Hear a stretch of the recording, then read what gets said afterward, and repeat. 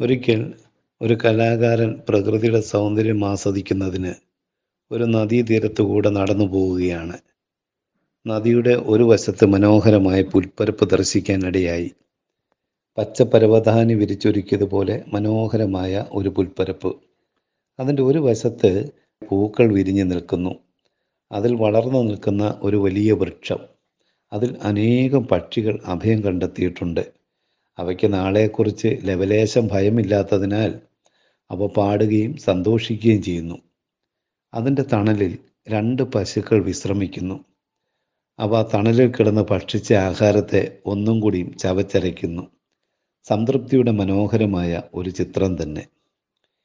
അദ്ദേഹം പ്രപഞ്ചശില്പിയായ ദൈവത്തിൻ്റെ കൈവേലയായ പ്രകൃതിയുടെ സൗന്ദര്യം ആസ്വദിക്കുന്നതിനായി പിറ്റേ ദിവസവും ആ പുൽപ്പരപ്പിനെ ലക്ഷ്യം വെച്ച് ചെന്നു. അപ്പോൾ അവൻ കണ്ടത് നിരാശാജനകമായ ഒരു കാഴ്ചയാണ്. കഴിഞ്ഞ ദിവസം അവൻ്റെ മനസ്സിനെ കുളിർപ്പിച്ച ഒരു പുൽപ്പുറം ഉഴുതുമറിച്ചിട്ടിരിക്കുന്നു. അതിൻ്റെ ഉടമയായ കർഷകനാണ് അത് ഉഴുതുമറിച്ചിരിക്കുന്നത് എന്നറിഞ്ഞു. ചുവപ്പ് നിറത്തോടു കൂടിയ മണ്ണും ചില പുഴുക്കളെയും മണ്ണിലെയും കൊത്തിപ്പറക്കുന്ന കുറേ കിളികളെയും താൻ അവിടെ കണ്ടു. തൻ്റെ മനസ്സിൻ്റെ ഉപരിതലത്തിൽ കാർമേഘം വ്യാപിക്കുന്നത് പോലെ തനിക്ക് തോന്നി. ദുഃഖിതനായി മടങ്ങി. ചില നാളുകൾക്ക് ശേഷം വീണ്ടും അദ്ദേഹം അവിടെ ചെന്നപ്പോൾ കണ്ടത് മറ്റൊരു ദൃശ്യമാണ്.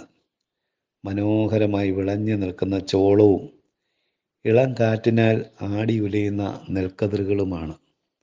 അത് കണ്ടപ്പോൾ തൻ്റെ മനോഭാരങ്ങൾ കാറ്റുകൊണ്ട് ഓടുന്ന മേഘങ്ങളെ പോലെ മാഞ്ഞുപോയി.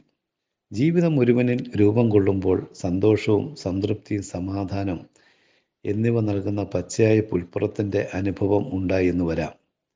അനേകം പച്ച പിടിച്ച ജീവിത സാഹചര്യം അവന് അനുഭവപ്പെട്ടു എന്ന് വരാം. എന്നാൽ ദൈവം അതിൽ തൃപ്തിപ്പെട്ടു കൊള്ളണമെന്നില്ല. അതുകൊണ്ട് കർഷകൻ ചെയ്തതുപോലെ തൻ്റെ മക്കളെ ഫലപ്രദമായ രീതിയിൽ മറ്റൊന്നായി രൂപപ്പെടുത്തുവാൻ ആഗ്രഹിക്കുന്നതിനാൽ കർഷകൻ പുൽമൈതാനത്തെ ചെയ്തതുപോലെ നമ്മുടെ ജീവിതത്തെയും ഉഴുതുമറിച്ചു എന്ന് വരാം. അത് നമുക്ക് വേദന ഉളവാക്കുന്നതാകാം. നശിപ്പിക്കാനല്ല, പിന്നെയോ അതിൽ നല്ലതും മനോഹരവുമായ വിത്ത് വിതച്ച് അനേകർക്ക് ഉപകാരപ്രദമായ ഒരു ജീവിതത്തെ പടുത്തുയർത്താനാണ്. അങ്ങനെ നമ്മെ അനേകർക്ക് ഉപകാരപ്രദമായ ഒരു ജീവിതം കാഴ്ചവെക്കേണ്ടതിന് അവൻ നമ്മെ രൂപപ്പെടുത്തുകയാണ്. തൻ്റെ ഹിതം പോലെ നമ്മെ പണിയട്ടെ. അതുമൂലം പ്രതിഫലം കൊയ്തെടുക്കുവാൻ ഇടയാകട്ടെ.